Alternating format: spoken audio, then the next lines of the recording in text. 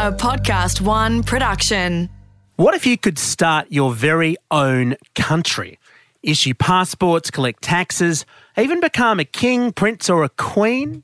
If you think of a globe, there's a bunch of lines on the map designating nation-states. Generally, they don't move much without a war or a treaty, but some reflect a moment back in history when someone put a flag in the dirt and said, "This is my country." Today, we're going to meet a bunch of people who did exactly that as we explore some of the world's weirdest micronations. Cat's pajamas or cat's piss with the chaser. In the room today, we have Charles Firth, Chris Taylor and Andrew Hansen. My name is Dom Knight. And let's start with Australia's and probably the world's most famous micronation, the Principality of Hutt River. And just before we start talking about the details, I want to give a sense of occasion by playing for you some of the national anthem, which according to the Hutt River website was written by Sir Keith Kerwin.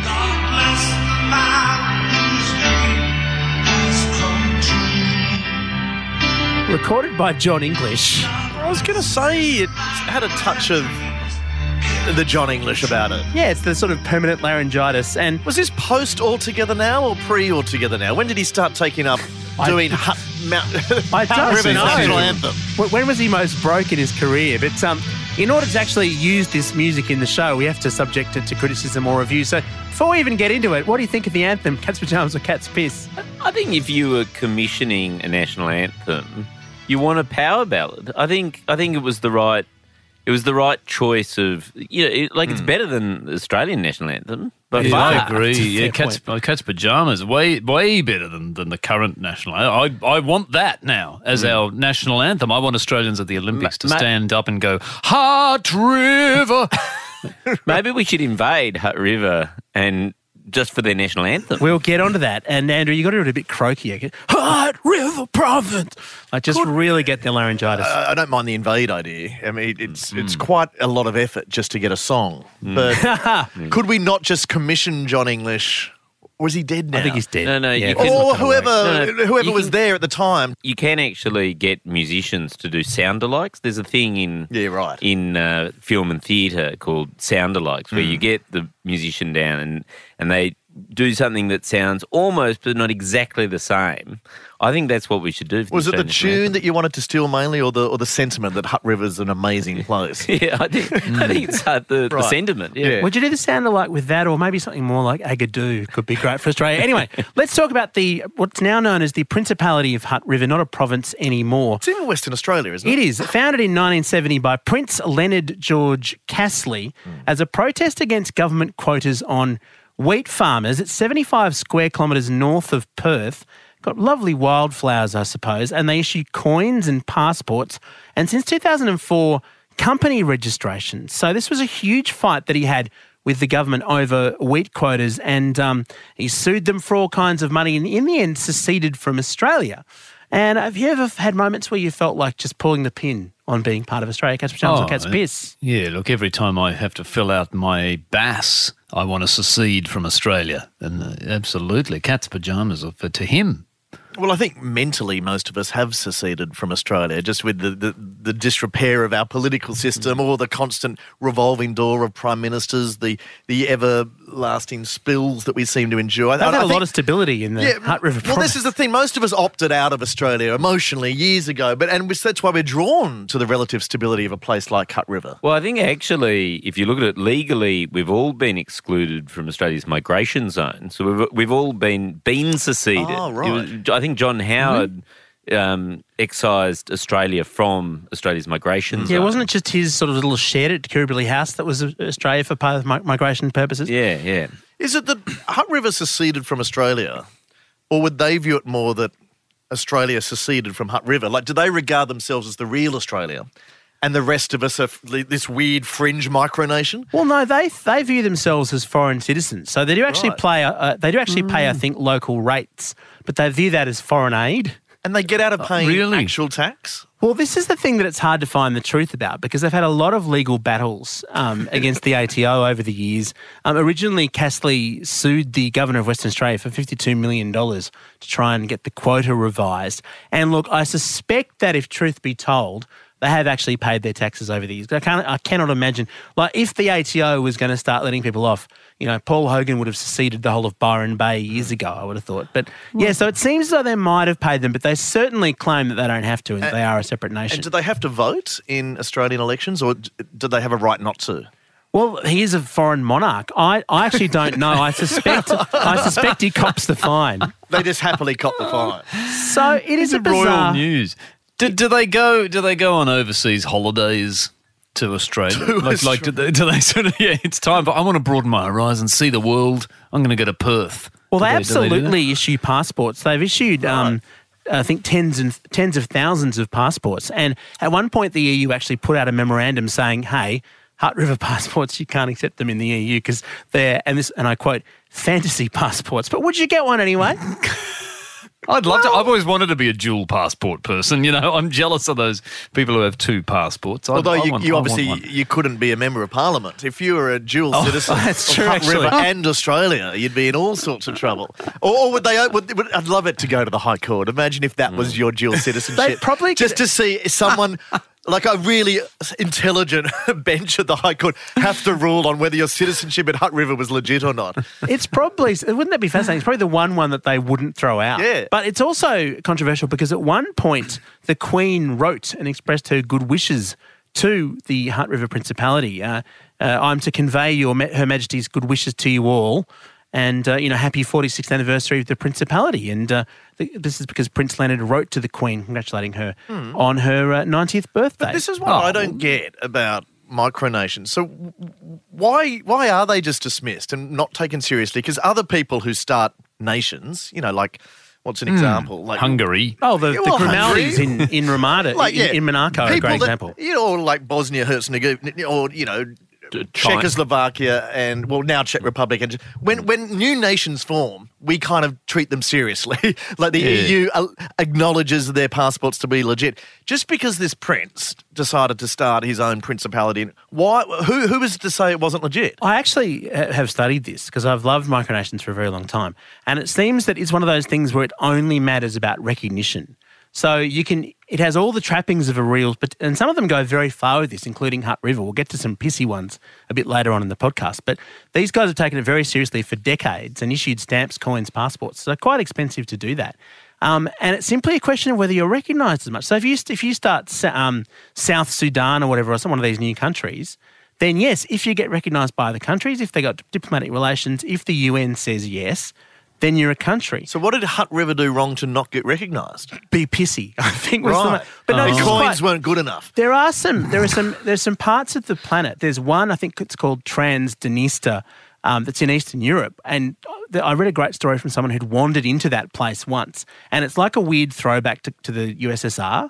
It's still really communist. And the neighbouring countries don't recognise it, but they haven't had a war to take the territory back. So it's actually a real question. There are some places in the world that aren't recognised by other countries. Palestine isn't recognised by some places. So this is a live debate in lots of places. Because people think they're pissy, this sort of fantasy joke principality. Got their own coins. They've got a crazy prince running the place. So in political science, this is a real question. But I think by any definition, the Hutt River Principality is doing it kind of tough. Now, their official languages, along with English and French. Esperanto is an official language. Really? It's one of the few places where it still means anything. It's multilingual. Apparently. How big is it? It's only 75 square k's, so quite large, but it's a wheat farm.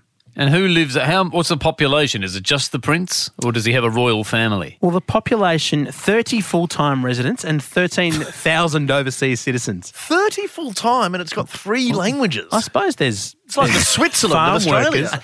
Well, there's some provinces in Switzerland that are pretty pissy. But yeah, it's an interesting question. There are the local Aboriginal tribes as well. Yes. But yeah, I think it's mostly just the farm and the people who work on the farm that are the full-time residents. Is keeping Esperanto alive cat's pajamas or cat's piss? Well, can I say the answer in Esperanto? If you know Piso di felina. So you actually know any Esperanto?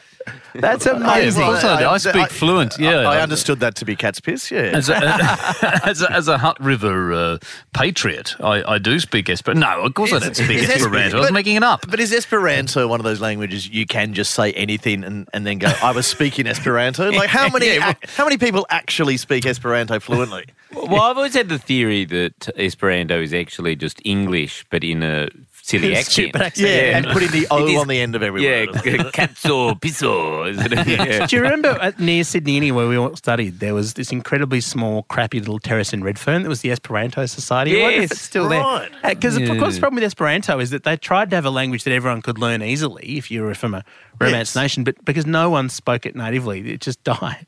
Well, except William O. Shakespeare was very good. He was the master. I loved Hamleto. Yes. Yeah. I always got the feeling, remember Mark Mitchell's character on the Comedy Company, Con the Fruiterer? He was basically speaking Esperanto. It was this sort of broken English where you heard every fourth word. It was usually either beautiful or couple of days. But the rest of it was basically Esperanto. So it's very good if you want to do an offensive ethnic comedy character. Yeah, if you're an Esperanto speaker, you must get people around the world just going, oh, that's a bit racist, isn't it? Yeah. Now, look, one of the big issues for Hutt River is that they accept company registration. So this is quite a serious issue. For tax reasons. Yeah, because the whole thing is a tax lark, obviously. The question is, would you like to have a Hutt River province registered company? Now, the ATO doesn't accept them as valid, but I believe you can use them for other things. There was even a debate about whether you could have Hutt River registered ships around the world. Well, I mean, it's a landlocked farm, isn't it? Yeah. So how big is it? It's Navy. I don't think it's Navy. It's very powerful. Would you start a company? Should we move Chaser Quarterly to Hutt River? Look, I prefer to follow the Malcolm Turnbull method on this and go straight to Cayman Islands because that way the ATO does actually recognise it and you still don't pay any tax. This is the sort of bizarre thing I can't get my head around. Like Hutt River seems to be this example of something that's on every front it's just dismissed as a joke. And yet there's an equivalent somewhere in the world, such as the Cayman Islands or Bermuda, that's not treated as a joke, that we could register our ships in and we'd all be hunky-dory. Yeah. So it's weird, isn't it? Why is the Cayman okay, but the poor Hutt River prince... That's why I found this so fascinating. It's all about recognition. That's the only thing. Has he got a portrait in every classroom in Hutt River where he's got a big red nose or he's wearing the one portrait in the one classroom? What is it about it? I haven't seen photos of the... Does he look unserious? Does he look like a silly candidate? Again, I think it's a bit hard to take seriously. But that is a serious question. If it is a tax lark, why didn't he just set up say my wheat farm is now located in the Cayman Islands for tax purposes? Well, this is one of the questions I have for you. Should Australia invade and take back Hutt River Principality? Cat's pajamas or cat's piss? Is it worth our time to send a tank down there? I don't think they're going to put up much resistance. No.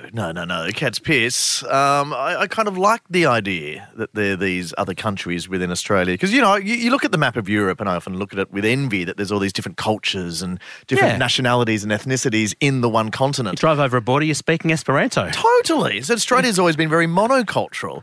And so I think Hutt River...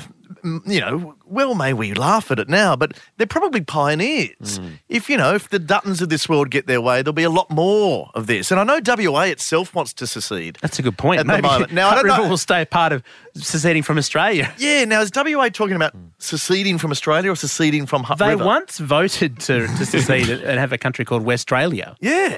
Should be a very big micronation. Which is not a terrible idea. No, that would be great. Yeah, tell them to fuck off. But I think you're right. And I think the way we should have it is we should have the Australian Union. So it should be like we should have a whole lot of micronations. Like I'd like my suburb to be a nation. Yeah. Would you? And then everyone could have their own nation and everything like that. Everyone could speak their own twang and everything. It'd be so much more cultural. Well, Australia actually is the world capital of micronations. We won't get to it today, but when I researched this last, there was someone who'd set one up in his apartment in Potts Point. So there's a lot of this sort of thing. There's one in an apartment. A couple more questions about Hutt River before we move on. Prince Leonard abdicated at 91 for his son. When you're that close, so it's now Prince Graham that's the Graham. king. Was that cat's pajamas or cat's piss? Should he have just kept going until he died in office? Well, that's the thing to do. I think whenever you abdicate, it creates a sort of crisis of legitimacy. Yeah, the Queen's not doing it. Yeah, exactly. Yeah. So he should have just. I think that's a bit dodgy. That's definitely cat's piss for me. Well, cat's pajamas for me. Just to know that there's someone called Prince Graham out there. Like, that's true. When Catherine and Wills are having their children, it's always these names like George and Louis and Arthur that are canvas. Why doesn't Graham and Brian and Wayne? Barry? I want to see sort of King Wayne. Yeah, no, Australian royalty is something that's very unexplored in this country because, we're so pathetic the way we cling on to the English monarchy and, we really rely on them to get our sort of fairy tale fantasies. Whereas, de facto, people, we forget, in our own backyard, we've got Prince Graham. Why isn't New Ideas taking him out every day and photographing his wife and critiquing her fashion choices? It's a very good point. But can I just ask, so he's the head of the... He's the king. He's the monarch. He's the absolute He's now monarch. King Graham. But he calls himself Prince No, or it's a King? principality. So he's the prince. Oh, right. Yeah. Oh, right. So they don't want to have tickets on themselves. He's Prince Graham the First. Yeah. Why He's doesn't he humble. call himself... Why don't they call it a kingdom? No, he's being humble, Charles. He's being Monaco. a nice, humble, low-level prince. Right. I think that's very, very good of him. Now, look, we've had a good laugh at Hutt River Principality, and fair enough. But when I tell you that they get 40,000 tourists visiting a year, does it actually make it a good idea? Well, is that number real, or is that what the Prince's tourist department says it is? Is it actually Apparently it's 40,000 real. flies? People wanted to check out this weird dot on the map. Yeah, I'd go. Yeah, I think that's cat's pajamas. I think that... so do they have a tourism board? Yeah, absolutely they do. Yeah, right. Well, there's do- a lot of money in tourism. That's obviously how they afford all the stamps and coins. All right. Now, we talked before about invading a micronation. I'm going to tell you about a micronation where that actually happened. About 7 miles off the coast of Suffolk in England, there is an abandoned World War II sea fort, which they built presumably to defend the nation from Hitler. If you imagine a platform with 4 metal legs just sitting out there in the middle of the English Channel. Since 1967, the Bates family has just resided there. It was called Ruff's Fort. This is the Bates Motel? Yeah, pretty much. They call it the Principality of Sealand. They claim it's a sovereign nation. It's got its own flag, currency and passports. And the amazing thing about it is that when it went to trial in the UK, the UK court actually said, well, the limit is actually 3 miles offshore. So we are not classifying this as part of the UK. So these guys have actually managed to pull off the real thing. It currently has a population of 4 and it is incredibly small.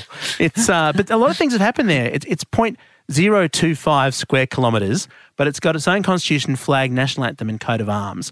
But it's also once had a German invasion. A guy called Alexander Achenbach got German and Dutch mercenaries to lead the attack. They had speedboats and helicopters while the family were off the fort, and they actually seized it and kept the Prince Michael hostage. He eventually managed to get to a weapon stash that he had and managed to capture it back. At a weapon stash in case this day ever occurred. Would you actually go... Let's arm ourselves just in case the Germans come and try to overthrow this nation of 4 people. Well, he was in the Sealand Derby Reserve. How?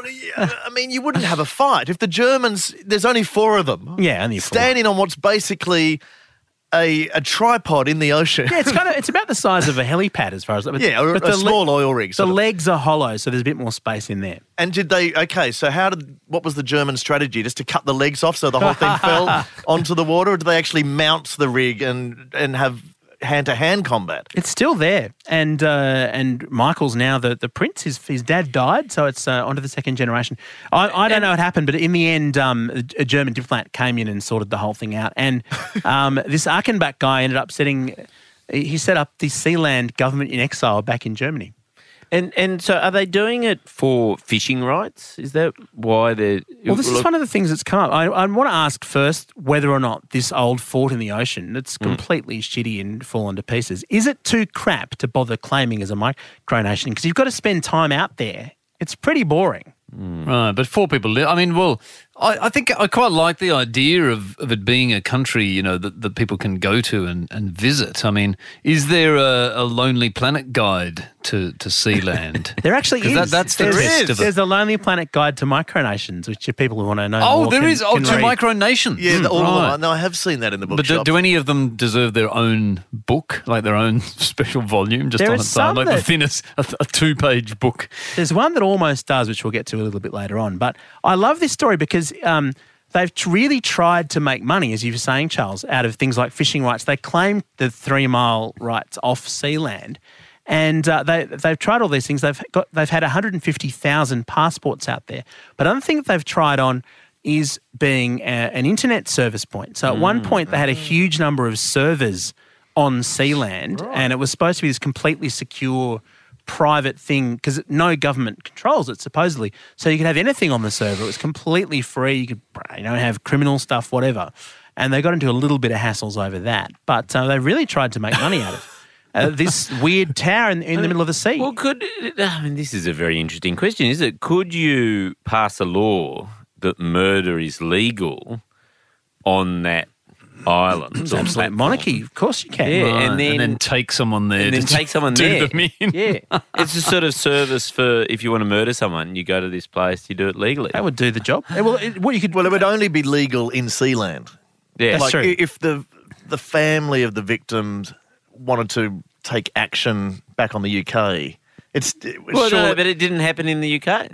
There's no jurisdiction. But does the UK recognise the sovereignty of Sealand? Well, they kind of don't interfere with it. They haven't tried to claim it back. Oh, so you could murder someone. So they have somewhat recognised, not sovereignty, but certainly that it's not part of the UK, which is an amazing thing. And in fact, they've even got a bunch of sporting teams. Are they in the Olympics? Not yet. A Sealand athlete once competed in the Kung Fu World Cup. They've got a soccer team for Sealand. Should they be allowed to compete at the Olympics and the FIFA World Cup, all these different events? Should Sealand be up there next to Swaziland? Where are they training? Where's the soccer team training? As I understand, unless I've totally misunderstood the geography of Sealand, it's this small erection in the middle of the ocean. There's not a soccer pitch on it, isn't it? They might have to train extraterritorially. I'm picturing like a small oil rig type scenario. It is. That's exactly what it is. On the roof. I'll show you a sporting picture. Facilities. There are just 2 giant concrete tubes and a platform on top with some cranes and things. Where are they training there? I understand if you're just an athlete or a swimmer coming from Sealand, that'd be very apt because there's a lot of water around. You could do ocean training every day. Scuba. Yeah. Scuba, water polo. Knock yourself out. But soccer, where are they? I don't know. Have you got Nintendo Wii?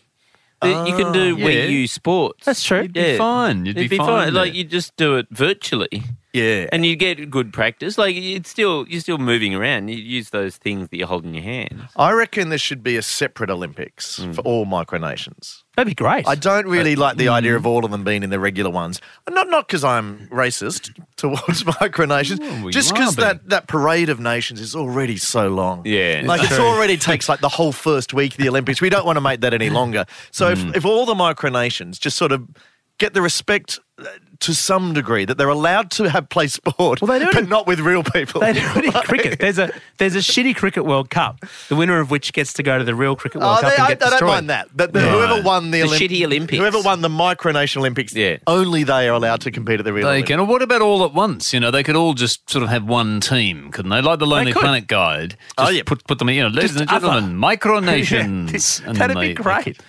Now, final question. If you had somehow grabbed this slice of this weird fort, it's really shitty, it's falling to pieces, and someone had bothered to launch an armed invasion and was threatening to shoot you, would you fight back? Cat's pajamas or cat's piss?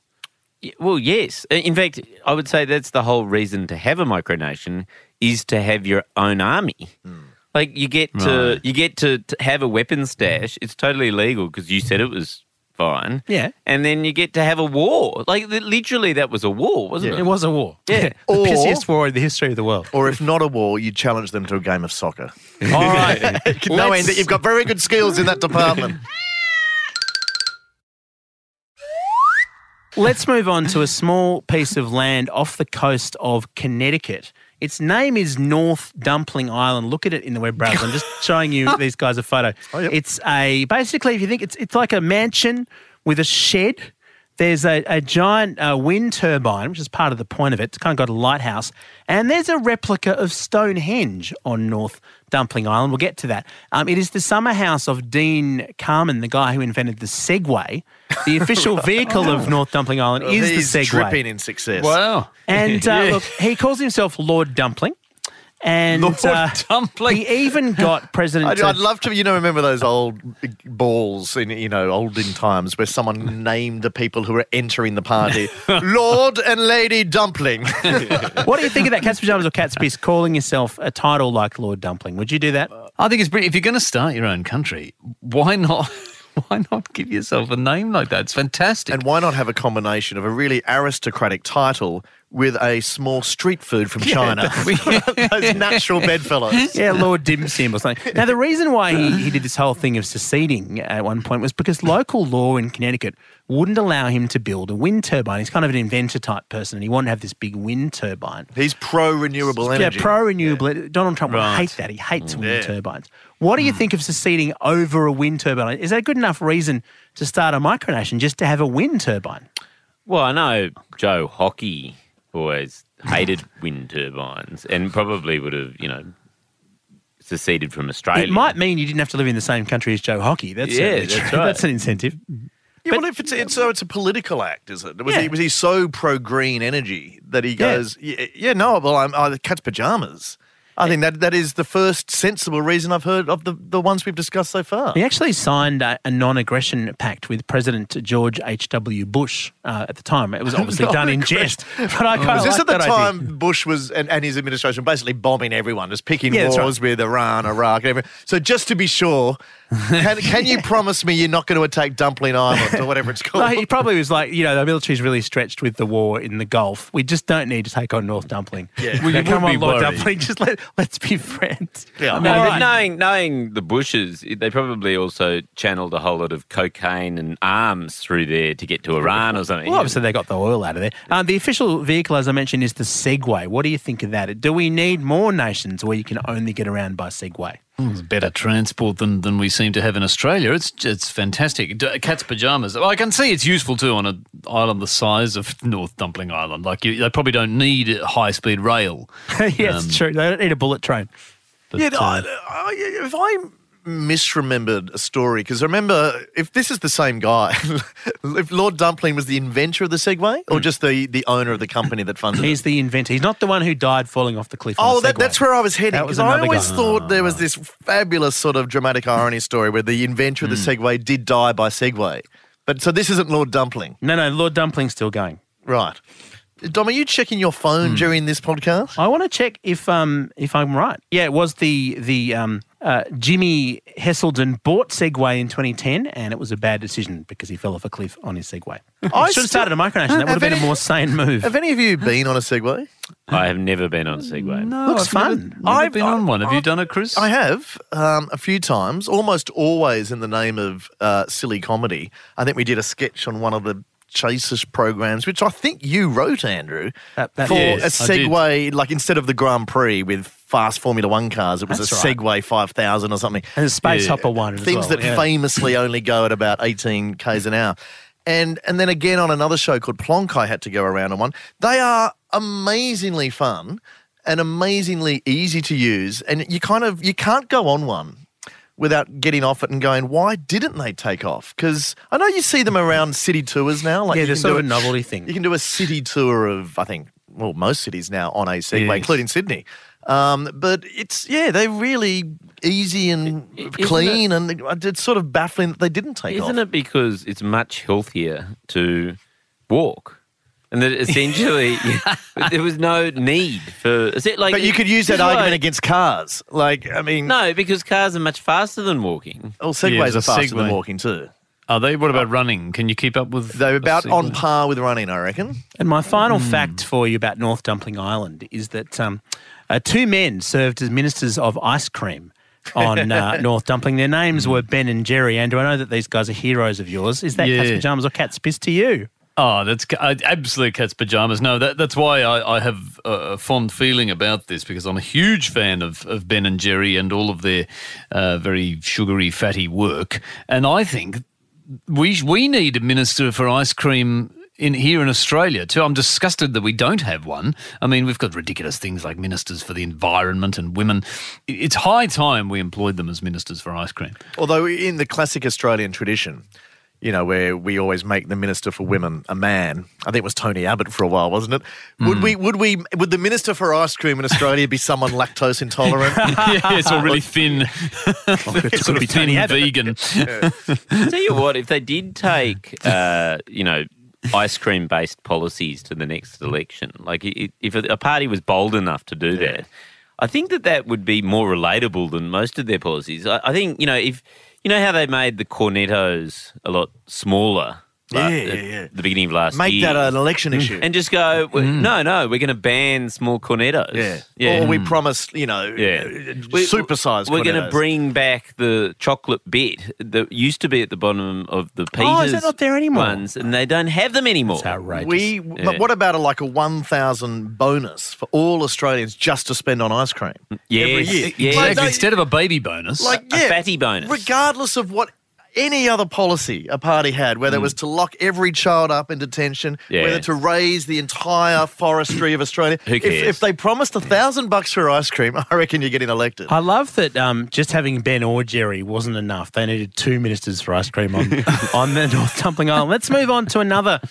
spot in the US. And this is a really interesting story. In 1982, let's start by thinking of the map of America. You know how Florida has the Florida Keys? They kind of it's a chain of islands that it kind of strands off. It's like a long string of islands just heading off to the southwest at the bottom of Florida. It's like the tail of a manta ray. It goes for quite a long way. There's a highway that goes all the way along, just the one road in and out, and there's lots of flooding that goes on and so on. But anyway, in 1982, to try and stop drug smuggling, the US Border Patrol set up an inspection point on the road between the Florida Keys and the mainland.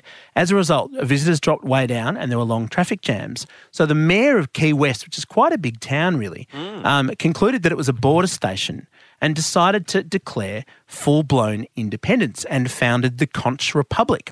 And as part of this, as part of the protest, he then declared war on the United States, surrendered 1 minute later, and then applied for $1 billion in foreign aid. And the stunt made huge headlines around the US and basically got a lot of attention. They moved the inspection point. But the term the Conch Republic keeps being used, and they keep the idea alive. So it hasn't officially decided to be a micronation after that. But what a brilliant idea. So what was the point of declaring war and then conceding defeat? Well, because they wanted to get $1 billion of foreign aid. I think that the whole thing was just a bit of a joke. But hostilities actually broke out later on in 1995. The US Army Reserve had a training exercise in Key West simulating an invasion on foreign soil, presumably as part of the joke.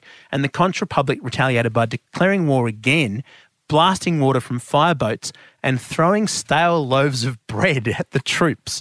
What do you think of stale loaves of bread as a munition? Is that a sensible way to repel invaders? Well, if they're gluten-free, it's brilliant.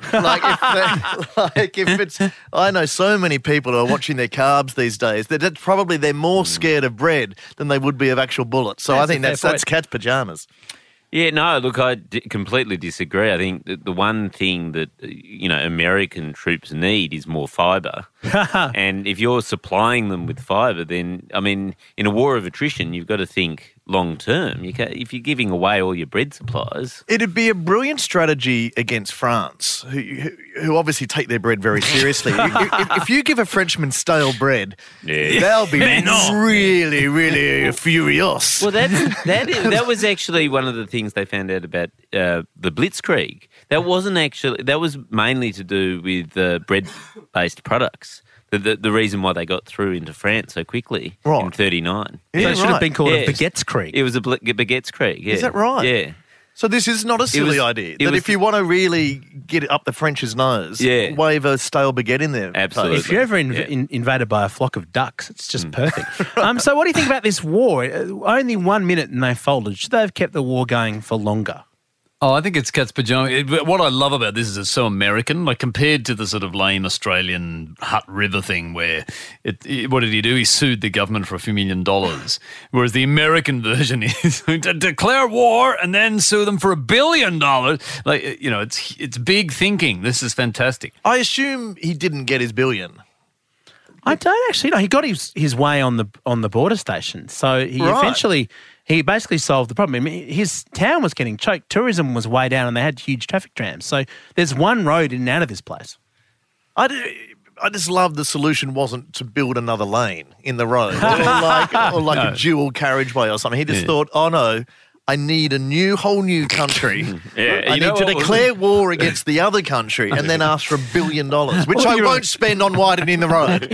All traffic problems should be solved this way, shouldn't they? I mean, by declaring war.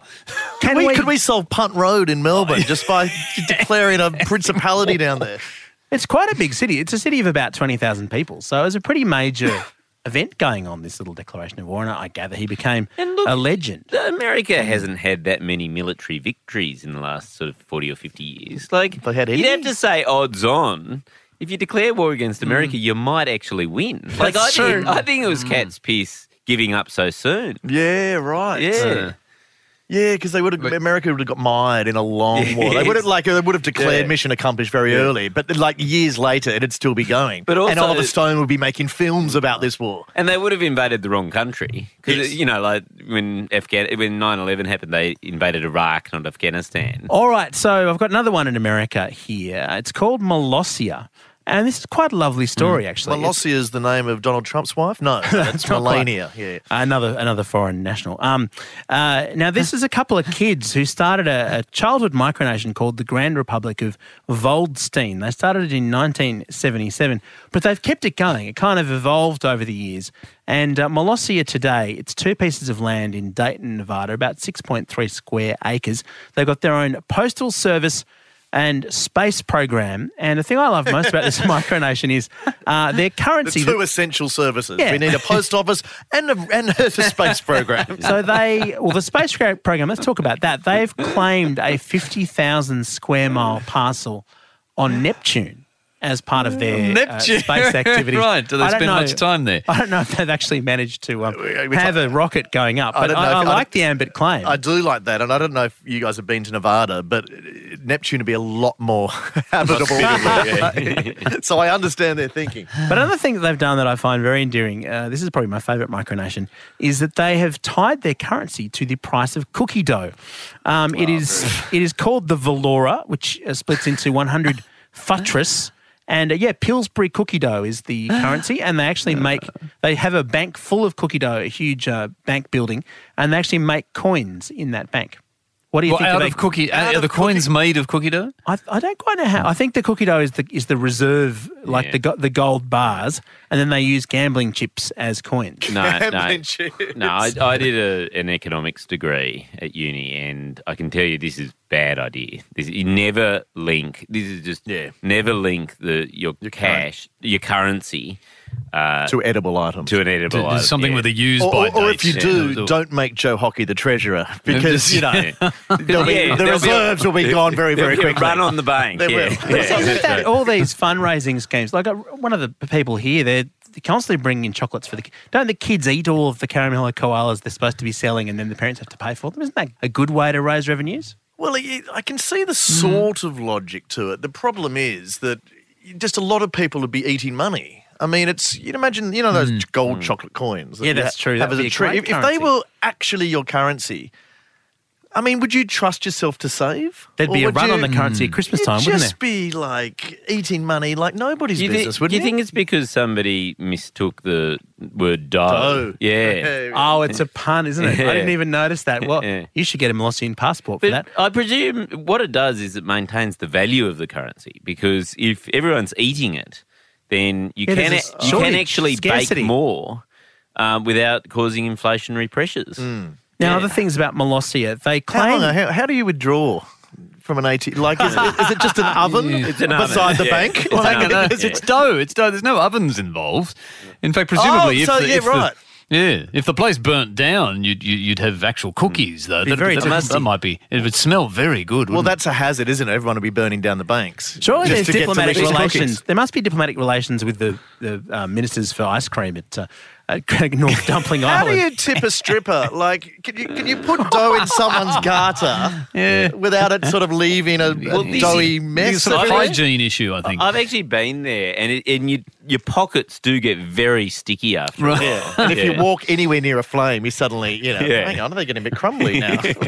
Now, Molossia also claims to have 37 inhabitants including dogs. Is that a valid basis to calculate population, cat's pajamas or cat's piss? I don't know whether the dogs are actually allowed to be part of government and ministers and so on. It couldn't get any sillier, though, that if they were. Like, I'm happy to have a dog in the cabinet. I'm happy to have a dog as treasurer guarding the dough. I think that's a very poor. I think putting a dog as the guard of a massive store of cookie dough could only end badly for the nation's finances. But as long as there were no yummy bones, don't dogs prefer bones to dough? It depends what type of dog. Or is that only in cartoons? A Labrador would eat up any old thing, you know. I think if they don't get the vote, there should be a suffrage movement for dogs, you know, because if they're counted as the population, they're sort of half citizens. Well, yeah, and they've got responsibilities. They probably have to pay tax. Yes. They've got to work. There are any dogs on welfare in this place. Finally, let's go to a micronation in Europe. This is the one that's probably been the most successful in many ways over the years. It's called Freetown, Christiana. It was founded in 1971 on an abandoned military. Have you? With Andrew Hansen. A military base in Copenhagen. Yeah. And it's actually, it's sort of like a suburb that's treated as a separate legal entity. And in fact, they sell drugs openly in the streets. There's Pusher Street. It's called, and it's famous kind of like as a commune. There's lots of brightly coloured walls and buildings, but no cars at all in Freetown, Christiana. What did you make of the place? Yeah, well, Andrew Hansen and I visited Copenhagen together, and we visited Christiana. I didn't get the sense I was going to a new country. Did you, Andrew? I thought it was just like the hippie, bohemian sort of squatters district. It is that. What is otherwise known in Europe as Berlin. But it was a sort of kind of a Nimbin vibe about the place. But I have subsequently read quite a bit about it. And it's got a very colourful history, but I didn't know it was its own nation. That's fascinating. Well, they're certainly treated as such, but they've actually been allowed to secede somewhat under Danish law. It's kind of a complicated story of how that all happened, but it is treated effectively as its own self-governing nation. And I want to know, and perhaps you can answer this having been there, is how do you feel about a nation full of the kind of people who do yoga? It's very big in this place. Is that cat's pajamas or cat's piss? You'd call it Yugoslavia. God. Well, I certainly wouldn't move there. I can't get my head around that at all. But no, my only other stat about Christiana, which is a very recent development, is that the world's most respected restaurant, Noma, which I may have heard of, it's often named number one in the world in that San Pellegrino 50 top list, is based in Christiana. Like, it's actually moved digs recently to be in is that now in there? It is. Now, by the way, we learned when we were there, it's actually, they pronounce it Christiania. Yeah, it is called Christiania. But I can't, so that restaurant, can any of the Christianians afford to eat there? Well, I sort of got the impression that they're all hippies. Well, maybe it's because everyone says it's Danish. Maybe they should change it. It's Christianian now from now on. Yeah, look, it's not big. It was kind of it's like the few size streets. Yeah, a few streets. A few so there's kind of ramshackle, multicoloured, kind of cool, funky-looking sort of houses. 850 people in there, and it's fascinating that it's an old military base too, and there are actually executions on the site. Once upon a time. But the thing that's most interesting is the history of Pusher Street. So if you think back to The Wire, it's kind of like Amsterdam in that series, this area where drugs can be sold legally and people go there to buy a pot all the time. But it's actually led to problems. There have been armed attacks. People have actually died in fights over the drug market in Pusher Street.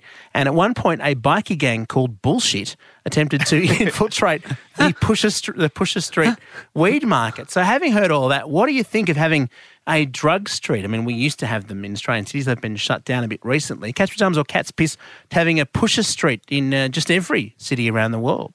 Oh, well, I think that's inevitable. I don't know if that's a pajama or piss thing. That's just that's going to happen. I do think it's cat's pajamas though to have a bikie gang called Bullshit. I just wonder, would they all tattoo the name of their gang prominently on their chest? Would across their chest, Bullshit forever. Bullshit. They should be in Latin. What's the Latin or the Esperanto for bullshit? But do you think maybe they didn't know that they spoke Danish and they didn't know what bullshit meant? Maybe they thought it was a respected term. Yeah, they thought this is an interesting looking English, maybe word. Unlikely, because the other thing I learned when we were in Denmark was that they speak English so much better than any English-speaking country, so they probably came up with the term. The extraordinary thing about Christiania is that, Denmark is already the most liberal country in the world. Like, it's a utopia. You know, it always wins that it's got the best lifestyle. Everyone's incredibly healthy and very well educated. And it's sort of extraordinary that a place that perfect had to create a utopia within a utopia just to push drugs. I would have thought Denmark's such a utopia. There's already just free drugs for everyone once you turn 16 or something. There'd be a government program for that. So I'm surprised you have to create a separate suburb to do that in laneways. It's a bizarre thing. They have kept having problems with hard drugs coming in and having to try and get rid of them and so on. But I guess it begs the question, given it's been quite successful, they've got all these legal rights, should we take over abandoned military bases around the world and turn them into micronations? They're right there sitting there ready to take over. There's some of them in Sydney, sitting the old submarine bases and so on. You want to turn one of those into a Pusher Street, Dommy? That could be very good, couldn't it? Couldn't that be fun? Or we'll go and live on a military base? Well, if they're sitting there, I suppose. Do they smell good, these military bases? Do they have, what's there? I've never been to one. Well, I'm sure Pusher Street smells like a particular substance. I just love Dommy pushing hard to have more drug suburbs in Australia. Dommy's the least druggy person I know, but I love that you're getting on board with the Bohemia. Well, I'm just asking Cat's Pajamas or Cat's No, Piss. I understand. I can't speak for other cities, but it's always sort of slightly surprised and kind of annoyed me that military have the best real estate in Sydney. They do. Garden Island in Sydney particularly. Garden Island on the harbour front in Sydney. If you go to sort of Balmoral and Mossman where all the old military bases are, it's like extraordinary land. Now, I'm not wearing my developer's hat here and saying it should be given over to apartments, but I did always wonder why people training to kill people in other countries needed harbour views. We could take Fort Denison, couldn't we? Just the five of us on a speedboat. Go there late at night. We could take that over. Or as I call it, Lord Dumpling Island. But this leads to the final question, really. All that we've said about micronations, the idea of just grabbing a flag, getting a patch of soil and just planting it and saying, this is my territory. Some of these people have managed to get quite a lot of legal rights. They've passed it on to their children and so on. Are you tempted by the idea of having your own micronation, Cat's Pajamas or Cat's Piss? Oh, it's Cat's Piss. Because the whole thing is, it would be the paperwork. Every story that you've heard, it involves legal battles or declaring war. Or making passports would be quite complicated. Oh, the admin involved in running a nation. No, I think I'll just stick with doing the BAS, thanks. I think Cat's Piss for me, yes. It's... I'm worried about the lack of credibility, which I know is not a worry that's been in any other part of my career. But, I think if you're not happy with the country you're in, there's easier solutions, such as moving to New Zealand. Well, look, when you can't live in a country as pissy as Australia internationally, I suppose you don't want to downsize even further. How about you, Hanso? Look, I'm the same. I mean, Cat's Piss, I can barely sort of run my own email inbox, let alone an entire country. It just exhausts me, the thought of it. And where would you put it too? I mean, I'm not quite sure where I'd even set up because it's going to be cold. The weather's not going to be right. You move to a new place and you need to live there for a few years before you realise that they've got all these problems. So if you start a country there and then think, oh, hang on, I should never have bought this patch of land. It's bloody smells coming from the north, and it gets mosquitoes in the southern bit. You can't up and move. Well, I've got to say, I'm quite disappointed by your attitude because what you're not factoring in is the dream, is the freedom, and above all, the prospect of having your very own national anthem sung by John English. Let's go out on the official anthem of the Hutt River Principality in WA as sung by John English and rated by our panel 4 out of 5 micronations. Please stand and put your hand on your heart. And thank you for joining us on Cat's Pajamas or Cat's Piss.